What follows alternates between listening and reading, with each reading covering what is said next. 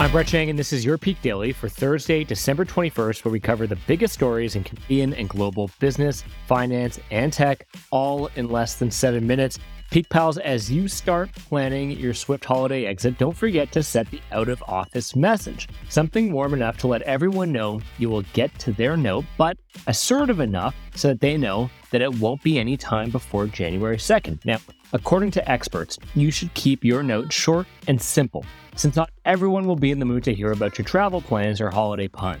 That's pretty good advice, but for what it's worth, at least we look forward to reading your best attempts at a holiday joke when we send out our daily newsletter, which you should be subscribed to, and we see all the auto responses come back to us. But Peak Pals, I know we're entering the last few days of the week here before the holidays. We really hope you have a great holiday, and we've got some big changes coming up from the Peak Daily, which I'm excited to share with you very soon. Now, for today, we've got a great episode for you for our first story, and it is spent big on surveillance drones. For our second story, Canada taps into geothermal power. And for our third story, Canadian innovation funding hits another snag.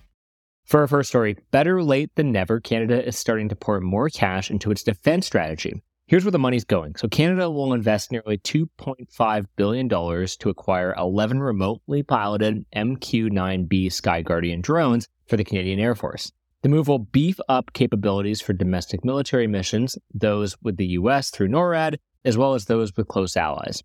These drones, all roughly the size of fighter jets, will also be used to both monitor Canada's coastline and territory and support natural disaster response efforts. While they'll only be armed for specific tasks, their ability to detect, identify, track, and engage targets is particularly valuable in diverse environments like Canada's north. It matters because Canada has long faced criticism for doing the least around defense, but recent investments mark the beginning of a turnaround. Last year, Canada committed $4.9 billion over the next 6 years to modernizing the North American surveillance system. Earlier this year, Canada also agreed to buy 16 P-8A Poseidon aircraft to replace the aging CP-140 Aurora maritime patrol aircraft to seamlessly operate with its allies. Next, the investment also includes the cost to build and operate new ground control stations, aircraft hangars, weapons, and training tech, according to BNN Bloomberg. The first delivery is expected in 2028, with full operational capability projected by 2033. For our second story, a northern Alberta town with a population of 577 people could be the site of a renewable energy breakthrough.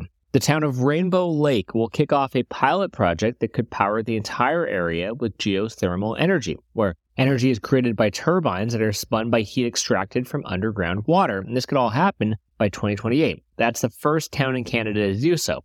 Geothermal power is most common in volcanic regions and ones near fault lines like Indonesia, El Salvador, and Iceland. But the Rainbow Lake pilot will test technology that moves water deeper into the ground to warm it up, making geothermal power possible in colder places.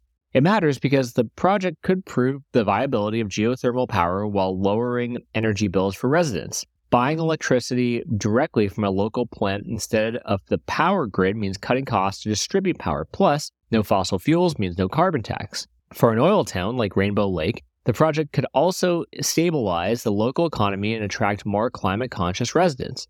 Canada has a lot of literal untapped geothermal potential. The Geological Survey of Canada said in 2012 that geothermal sources could produce 1 million times the country's electrical consumption.